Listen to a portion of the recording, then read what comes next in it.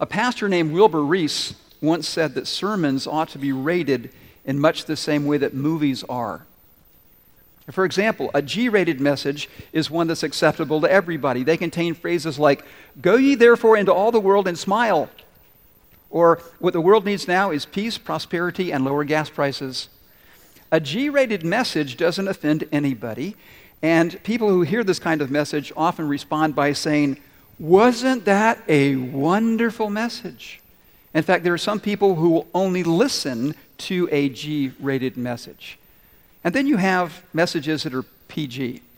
They're intended for audiences that are a bit more mature. They often are rather mild in calling people to change, but the message is subtle enough to allow the pastor to backpedal and change his meaning if he finds that he's inadvertently offended anyone. PG sermons often contain phrases that nobody really understands, like, "And that, my friends, is the eschatological significance of incarnational Christianity." And you know you've heard that kind of message when people walk out and say, "Wow, that was deep." Very thought-provoking. And of course, if you've done a PG sermon really well, nobody understands what you said, but they're not willing to admit it. And then you have the R-rated message. Now, this is when the pastor tells it like it is. And pastors, typically who are willing to deliver an R-rated message, they have a healthy self-image and an outside source of income. People who hear R-rated messages often describe them as challenging or even controversial. And you know the next category, right? X-rated messages. Now, these are the kind that contain radical ideas that got people in the Bible into all kinds of trouble. This is the kind of message that got the prophet Amos run out of town. The kind of message that caused Jeremiah to be thrown into a pit. And pastors who are willing to preach this kind of message know there will be consequences. Now, the master of that kind of radical message is Jesus Christ himself. Now, today we're continuing looking at a message that Jesus preached. We're looking at the first part of that message. The entire message is called the Sermon on the Mount. Now, why is it called the Sermon on the Mount? Who can tell me? Because he preached it on a mountainside. Good. That's why it's called the Sermon on the Mount. Now, I suspect that some of you who may be familiar with the Sermon on the Mount are thinking, well, wait a minute. Man, I love the Sermon on the Mount. It's got some of my favorite verses in the whole Bible. It's not that radical. Well, I would say this. How we read the Sermon on the Mount and what Jesus intended us to do because of his teaching are not always the same thing.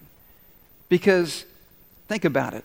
It is the preaching of Jesus Christ that got him into really serious trouble with the religious leaders. It's this kind of teaching that cost him his life. The truth is that this sermon that we call the Sermon on the Mount really is a radical message. Now, the word radical in English comes from a Latin word that means root. And in this message, Jesus gets to the root of human existence. He talks about who we are and who God is and how God wants us to live in this broken, fallen world. Mark Twain was asked one time if he found it hard to understand the Bible. And he said that he wasn't bothered so much by the parts of the Bible he didn't understand. He was bothered by the parts he did understand. And with this Sermon on the Mount, you know, the meaning is really not hard to understand. It's clear, and because of that, it's really powerful. And I'm convinced of this. If we'll take the teaching of Jesus at face value, if we'll do what Jesus said, take his words and put them into practice, those words will change our lives. And by extension, change our families and change our church family and change our community and change our nation and change what? The world, which is exactly what Jesus intended. So, let me give you the big idea of Jesus' sermon. And this is on your outline. It says this: Jesus' teaching in the Sermon on the Mount is about who you are and who you can become as a citizen of God's kingdom. And notice this statement. This is so important. An entirely different kind of life is possible when you allow Christ to rule in your heart by embracing him as your king. We just sang it. Jesus, you are my what? You are my king. If we really mean that, if we really live as if Jesus is our king, an entirely different kind of life is possible where we become more and more the person that God created us to be. And so Jesus, in delivering this sermon, begins with this statement. Blessed are the poor in spirit, for theirs is the kingdom of heaven. Now, 2 weeks ago, Pastor Phil spoke on this statement by Jesus. And this morning, I want to do this. I want to briefly review what Jesus says here, because we're going to look at actually 3 statements, and they're all connected. So we have to go back to this first statement. So what does it mean to be poor in spirit? Well, let me just tell you what it doesn't mean. It doesn't mean that you go around sad and depressed all the time. You don't go around like Eeyore. Don't worry about me. Nobody ever does. That's not what it means to be poor in spirit. It also doesn't mean that you don't have enough money, but it is related to the idea of poverty, being poor in spirit. And here's what I mean. When you're poor, you don't have the resources to provide what you need, correct? So you have to do what? You have to depend on somebody else. Now, it's really interesting because Jesus, when he said this, could have chosen one of 2 words for poor, because there are 2 words in the New Testament translated poor. One word means this. It means that you have very little money. You're somehow getting by, just scraping along. The other word means this. It means that you're flat broke, that you're busted, that you are bankrupt. You don't have anything. And that's the word that Jesus uses. So what does it mean when he says, blessed are the poor in spirit? He's saying, blessed are those who are spiritually bankrupt. Those who have nothing to offer God. Those who have no way to come into God's kingdom or into God's family. And this really is the message of the gospel. Because this is the bad news. I mean, we come into this world with a heart that pulls us away from God's purpose and God's plan. And the Bible says that all of us are sinners. That we've all broken God's commands to love Him and to love each other. And our sin separates us from God because God's holy and we're not. And the Bible says, hey, the news gets even worse because God is a just God. He has to punish every sin you've ever committed. And here's the kicker. You can't save yourself. You are spiritually bankrupt. So if you can't save yourself, what do you have to do? You have to depend on somebody else to save you. And who's that somebody else? Yes, Jesus. Because that's the plan. See, that's the good news. It's a story about Jesus and who He is and what He's done for us. And what God the Father does, He sends His Son Jesus, second person of the Trinity, to our world. And Jesus does what no human being had ever done. He lives a perfect life. And that uniquely qualifies Him to offer His life in exchange for ours. And church, I never, ever get tired of telling this story. Because this story has changed my life, and it continues to do that. That this Jesus loves me so much that He was willing to die on a cross. He was willing to allow the Father to take my sins and put them right on Him. And Jesus was punished in my place and in your place if you will believe and trust Him and follow Him. And here's the deal. Jesus roars back to life and He says, hey, I'll give you a new life if you'll turn away from your sin and follow me. And here's the reality. We cannot save ourselves. We can only accept the gift of God's rescue. So what did Jesus mean when He said, blessed are the poor in spirit, for theirs is the kingdom of God? This also is on your outline. Truly joyful and content is the person who is dependent on the King. See, we are dependent on the King Jesus to get into God's family because we can't save ourselves. But it doesn't stop there. Every single day that you live as a citizen of God's kingdom, you are dependent on Jesus. Do you realize that? Depending on Him for strength and wisdom and hope and courage, everything you need. One of my favorite songs by James Taylor is Fire and Rain. And I remember years ago hearing that song, and he got to verse 2. And it goes like this. Won't you look down upon me, Jesus? You got to help me make a stand. Just got to see me through another day. My body's aching and my time is at hand. I won't make it any other way. That's what it means to be poor in spirit. To say, Jesus, I'm not going to make it any other way. Jesus, you've got to step into my life. And that's what God wants us to do. That's how God wants us to live as citizens of His kingdom, as people who are dependent on the King. And then Jesus goes on to say this. We looked at it last week. Blessed are those who mourn, for they will be comforted. We saw that when our hearts are broken by the things we've done or failed to do in the past, that God comforts us with His pardon. And we saw this powerful truth. Truly joyful and content is the person who is forgiven by the King. Now, today we're going to explore another bold statement that Jesus makes in the Sermon on the Mount when He says this, blessed are the meek, for they will inherit the earth.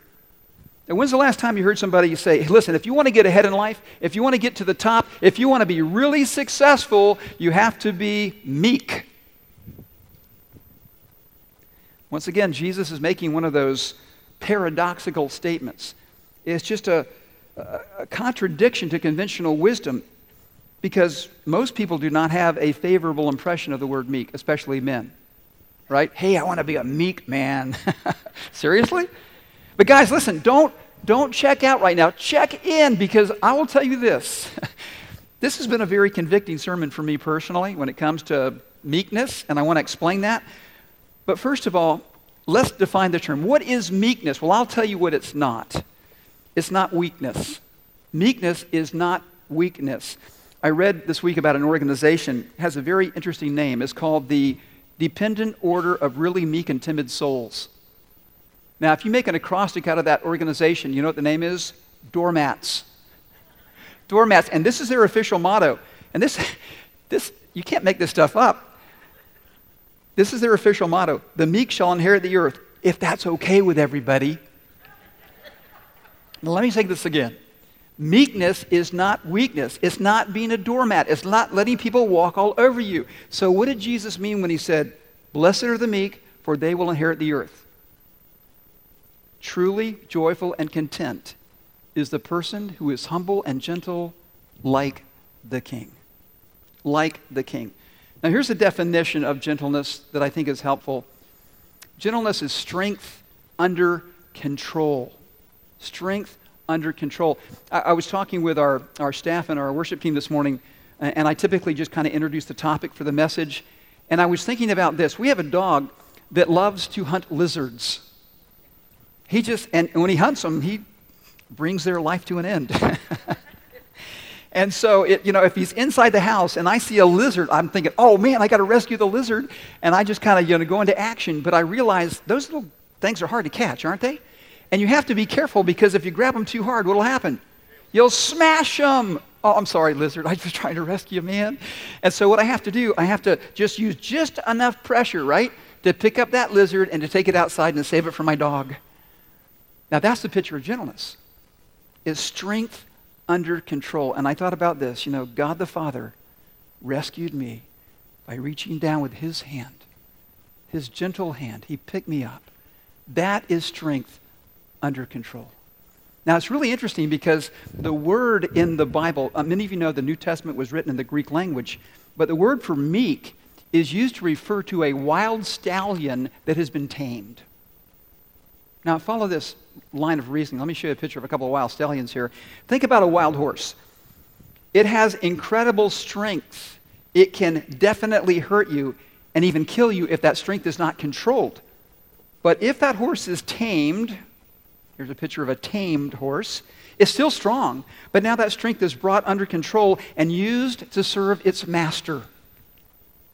That's what humility is strength under control, used to serve our master Jesus. Now here's the connection with the two other verses. You think about this. When you see yourself as somebody who's dependent on the king, when you see yourself as somebody who's forgiven by the king, it is so much easier to be humble and gentle like the king. So, what are the benefits of gentleness? I mean, how can gentleness make your and my life better? Well, here's the first way. Gentleness diffuses conflict. Gentleness diffuses conflict. Look at this Bible verse. A gentle answer turns away wrath, but a harsh word stirs up what? Anger. Have you ever been in a situation where you're talking to somebody and you know that the conversation is not headed in the right direction? It's getting a little tense and you can see conflict coming. Ever been there? Having a conversation with somebody in your family, somebody in your neighborhood, somebody at work, somebody at school, and it's like you know that this little relational fire is starting to break out. And you've got to decide, what am I going to say next? And you know you can make it better or you can make it much, much worse. It's almost like you have these two buckets in your hand, and one has gasoline and one has water, and you get to choose which one to throw on that fire. I was thinking about something I heard about Winston Churchill, who had a really quick wit and a certain way with words, and he often had these conversational battles with Lady Astor. And one time she said, "Mr. Churchill, if you were my husband, I'd poison your tea." And he said, Lady Esther, if you were my wife, I would gladly drink it. What does the Bible say? A gentle answer turns away wrath, but a harsh word stirs up what? Anger. So what does it take to choose a gentle answer? Instead of the one you really want to say sometimes, it takes strength under what? Under control, the control of God's Spirit. And that is what gentleness is all about. The question is, where does that strength come from? And the answer is it comes from Jesus. It comes from Jesus. And friends, I'll tell you this. As I was working on the message this week, I was thinking about how many times in my life I've been in that situation where I see that little fire breaking out. I know that things are not going in the right direction. And you know what I've done? I poured gasoline on the fire by the words that I've used. And I have learned, and I continue to learn, that when I'm in that situation and I see things escalating, what I need to do is just do a hard time out and say, Jesus, would you help me? Would you give me words that you want me to say? And this is just a real practical tip. If you're in a conversation and the other person's getting louder and louder, you need to get softer and softer. You need to de-escalate the situation with the words, the gentle words that you can choose to use. And church, let me say this. This idea of gentleness is something that should characterize all followers of Jesus Christ. Look at this verse. Paul says this in 1 Corinthians. We, that is we who follow Jesus, respond how? What's the word? Gently when evil things are said about us. What does it take to respond gently when somebody is saying something mean, nasty, or evil about you? It takes strength under God's control. And that's what gentleness is. So the first benefit of gentleness is that it diffuses what? You can say this really loud. It diffuses conflict. Okay, here's the next benefit. Gentleness communicates love. Gentleness communicates love. Now, this is a word to all you guys who are married, and you know who you are. One of the best ways to improve your marriage is to be gentle with your wife. Some of you are shaking your head because you know that's true, right? One of the best ways to improve your marriage is to be gentle with your wife. What does the Spanish word caballero mean? Who knows? This is important if you travel outside the country and you're trying to use the restroom. You want to go in the right door. What does caballero mean? Gentlemen. Exactly. So what does God say in His Scripture? Hey guys, I want you to be gentle men. Gentle men. And here's a specific instruction. This is in Colossians chapter 3. Husbands, love your wives. Guys, can we read this together? And be gentle with them. Ruth Graham Bell was married to Billy Graham, and she said one time that a great marriage is the union of two forgivers. Man, that's so true. Because you know, when you're married, there are times when you hurt your spouse or your spouse hurts you, and you need to be able to ask for forgiveness, and sometimes you need to be able to extend forgiveness. And what enables you to do that? Gentleness. Gentleness. And gentleness is not just important in marriage, it's really important in parenting. Take a look at this verse. Fathers, don't exasperate your children by coming down hard on them, which is the opposite of gentleness. Take them by the hand and lead them in the way of the master. Isn't that a beautiful picture of a parent being gentle with their child? Moms, dads, let me ask you this. And you don't have to raise your hand because I already know the answer, but I just want to make a point, okay? Have your kids ever made you angry? Have your kids ever frustrated you? Have you ever felt like yelling at your kids? What do you need when that happens? A vacation, a cruise. You need, starts with the big G. What is it? Gentleness. You need strength under control. Where do you get the strength? From Jesus. And it really is that, parent's prayer, Jesus, help me. Jesus, help me control my emotions. Jesus, help me control my words because I want to say something that will help, not something that will hurt. Listen, being gentle communicates love. In a marriage, it communicates love from a parent to a child, and it communicates love in our relationships with other people. Think about this. How do you react when somebody just lets you down? They break their promise. They do something that really ticks you off, something that's wrong. And you just think, man, how do you react? Are you judgmental or are you gentle? Look at this verse from Galatians, it says this, "Dear brothers and sisters, if another believer is overcome by some sin, you who are godly," notice this, "should gently and humbly help that person back onto the right path. And be careful not to fall into the same temptation yourself. Share each other's burdens, and in this way," notice this phrase, "obey the law of Christ." What is the law of Christ? Love one another the way I've loved you. Gentleness communicates love. When you help somebody get right back on the path without being judgmental toward them. And that is so important. Now here's another benefit of gentleness, and this is on your outline.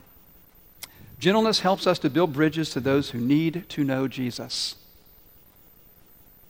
Gentleness helps us build bridges to those who need to know Jesus. Church, listen, this is really important. We live out our commitment to Jesus before a watching world. And we need to really be aware of that day in and day out. People are watching how we respond to the pressures and the problems and the challenges in our lives. And people are watching how we react when somebody disagrees with what we believe as a follower of Jesus Christ. I think we all know this, that there's a huge discussion in our nation right now about civility.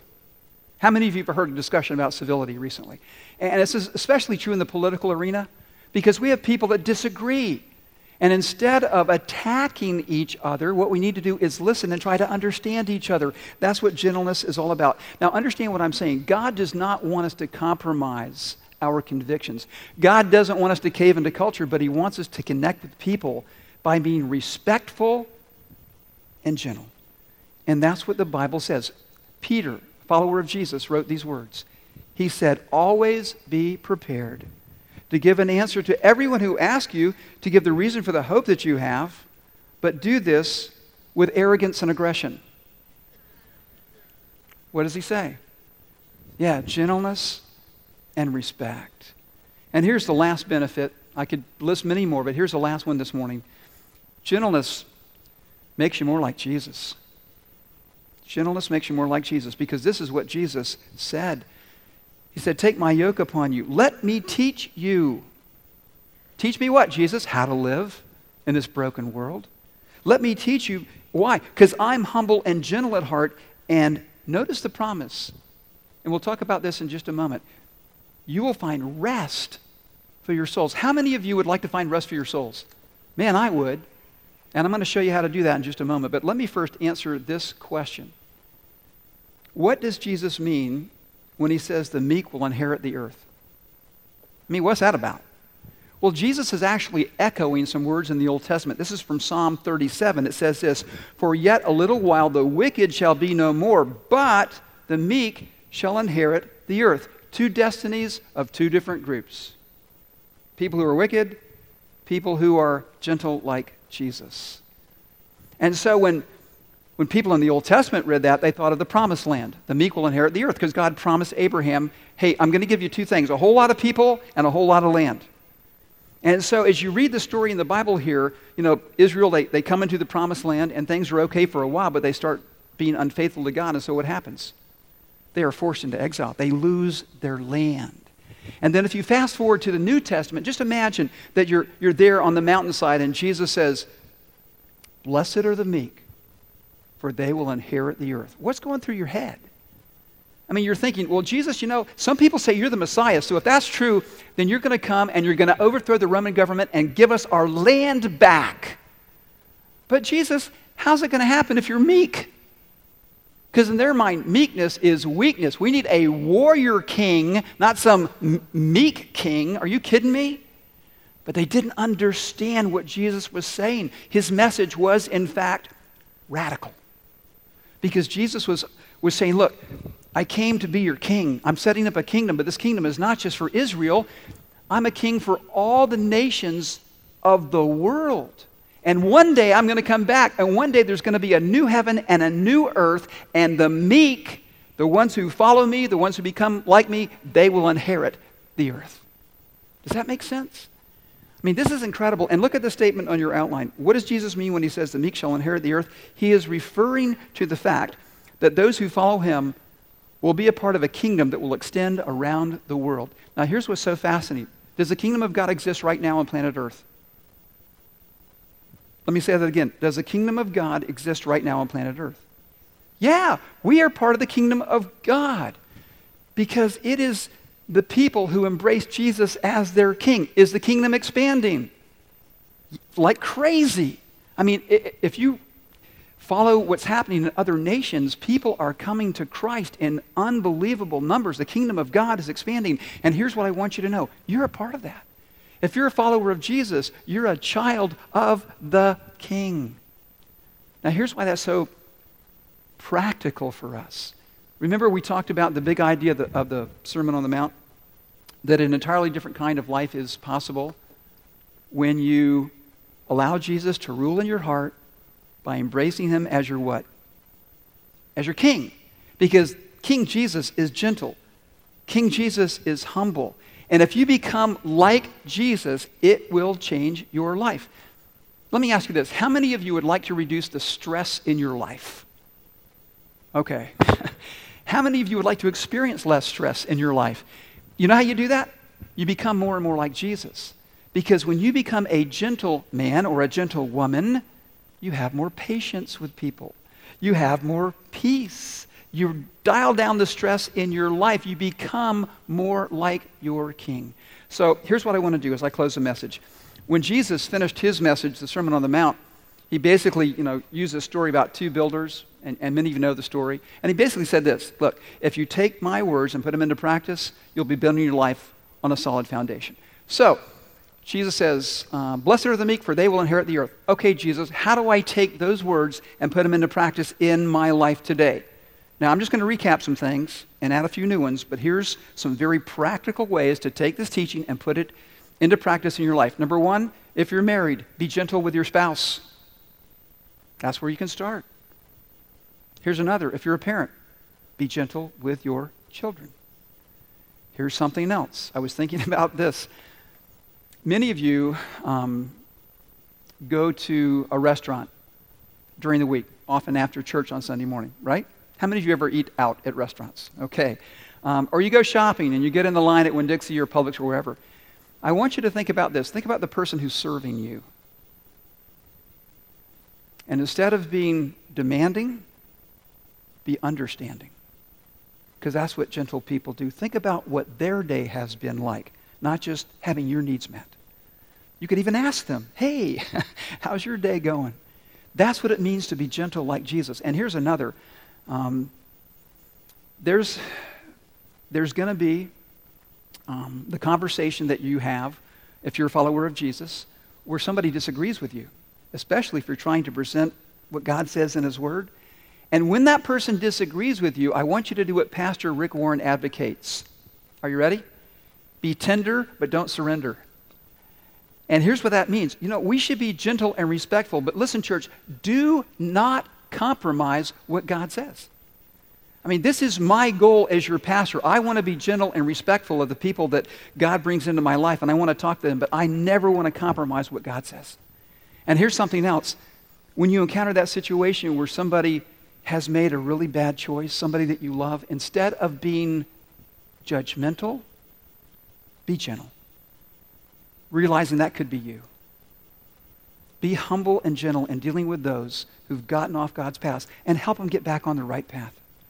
And finally, listen, if you want to become the person that God wants you to become, if you want to be like Jesus, then listen carefully to the words that he spoke. Come to me, all you who are weary and burdened, and I will give you rest. Take my yoke upon you and learn from me, for I am gentle and humble in heart, and you will find rest for your soul. Let's pray. Lord Jesus, I am so grateful for that invitation. I know it's true. And God, I pray that we would come to you and find rest for our souls as we become more and more like your Son, Jesus. Father, help us to be gentle. Help us to turn to you and ask for your help throughout the day, to ask for your words, to ask for your grace. And Lord, I pray today for the one who maybe has never understood how much you love them. They've never understood the good news of the gospel, that today they would simply say, Jesus, I need you. I want you to change my heart. Jesus, I believe that you died on a cross to pay for my sins and came back to life. And I trust you. I give my life to you. God, you always honor and answer that prayer. And Lord, today, as we bring the service to a close, I pray that we would celebrate your grace, your amazing grace. Because God, here's the truth, and you teach us this, that if we will stand under this waterfall of grace and let it fill our hearts, then we will have the grace to give to each other and to the people that you bring into our lives. We'll have the grace for our husbands and our wives and our sons and our daughters and our grandkids. So God, thank you for your grace. And may that grace transform our hearts today. For we pray in Jesus' name. Amen. Church,